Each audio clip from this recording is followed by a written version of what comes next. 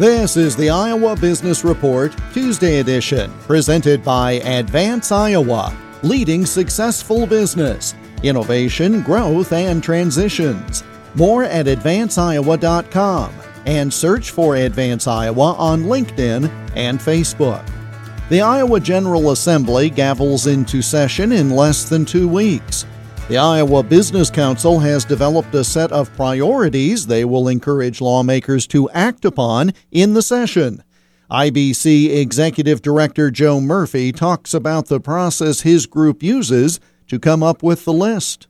We're trying to look at generational issues. So we're not going to dive down into every single nitty-gritty business issue, but we're looking at holistic areas that will really drive change for the good and lay the foundation for future success and economic success in our state. And so, beginning basically after the end of session, we begin to look at where we had some success, where we could have improved from a policy perspective, and then engage our membership on what are those big issues that are impacting their ability to create jobs and opportunities for Iowans. And from there, we go out into the communities and give presentations at Rotaries and Chamber of Commerce organizations and economic development organizations throughout the state, and try to get an ear to the ground outside of Des Moines on what Iowa communities are facing every day. If communities are facing challenges at that local level that their small and medium-sized businesses or their K-12 institutions are facing, sooner or later, those issues are going to bubble up into an overall statewide, specifically relating to childcare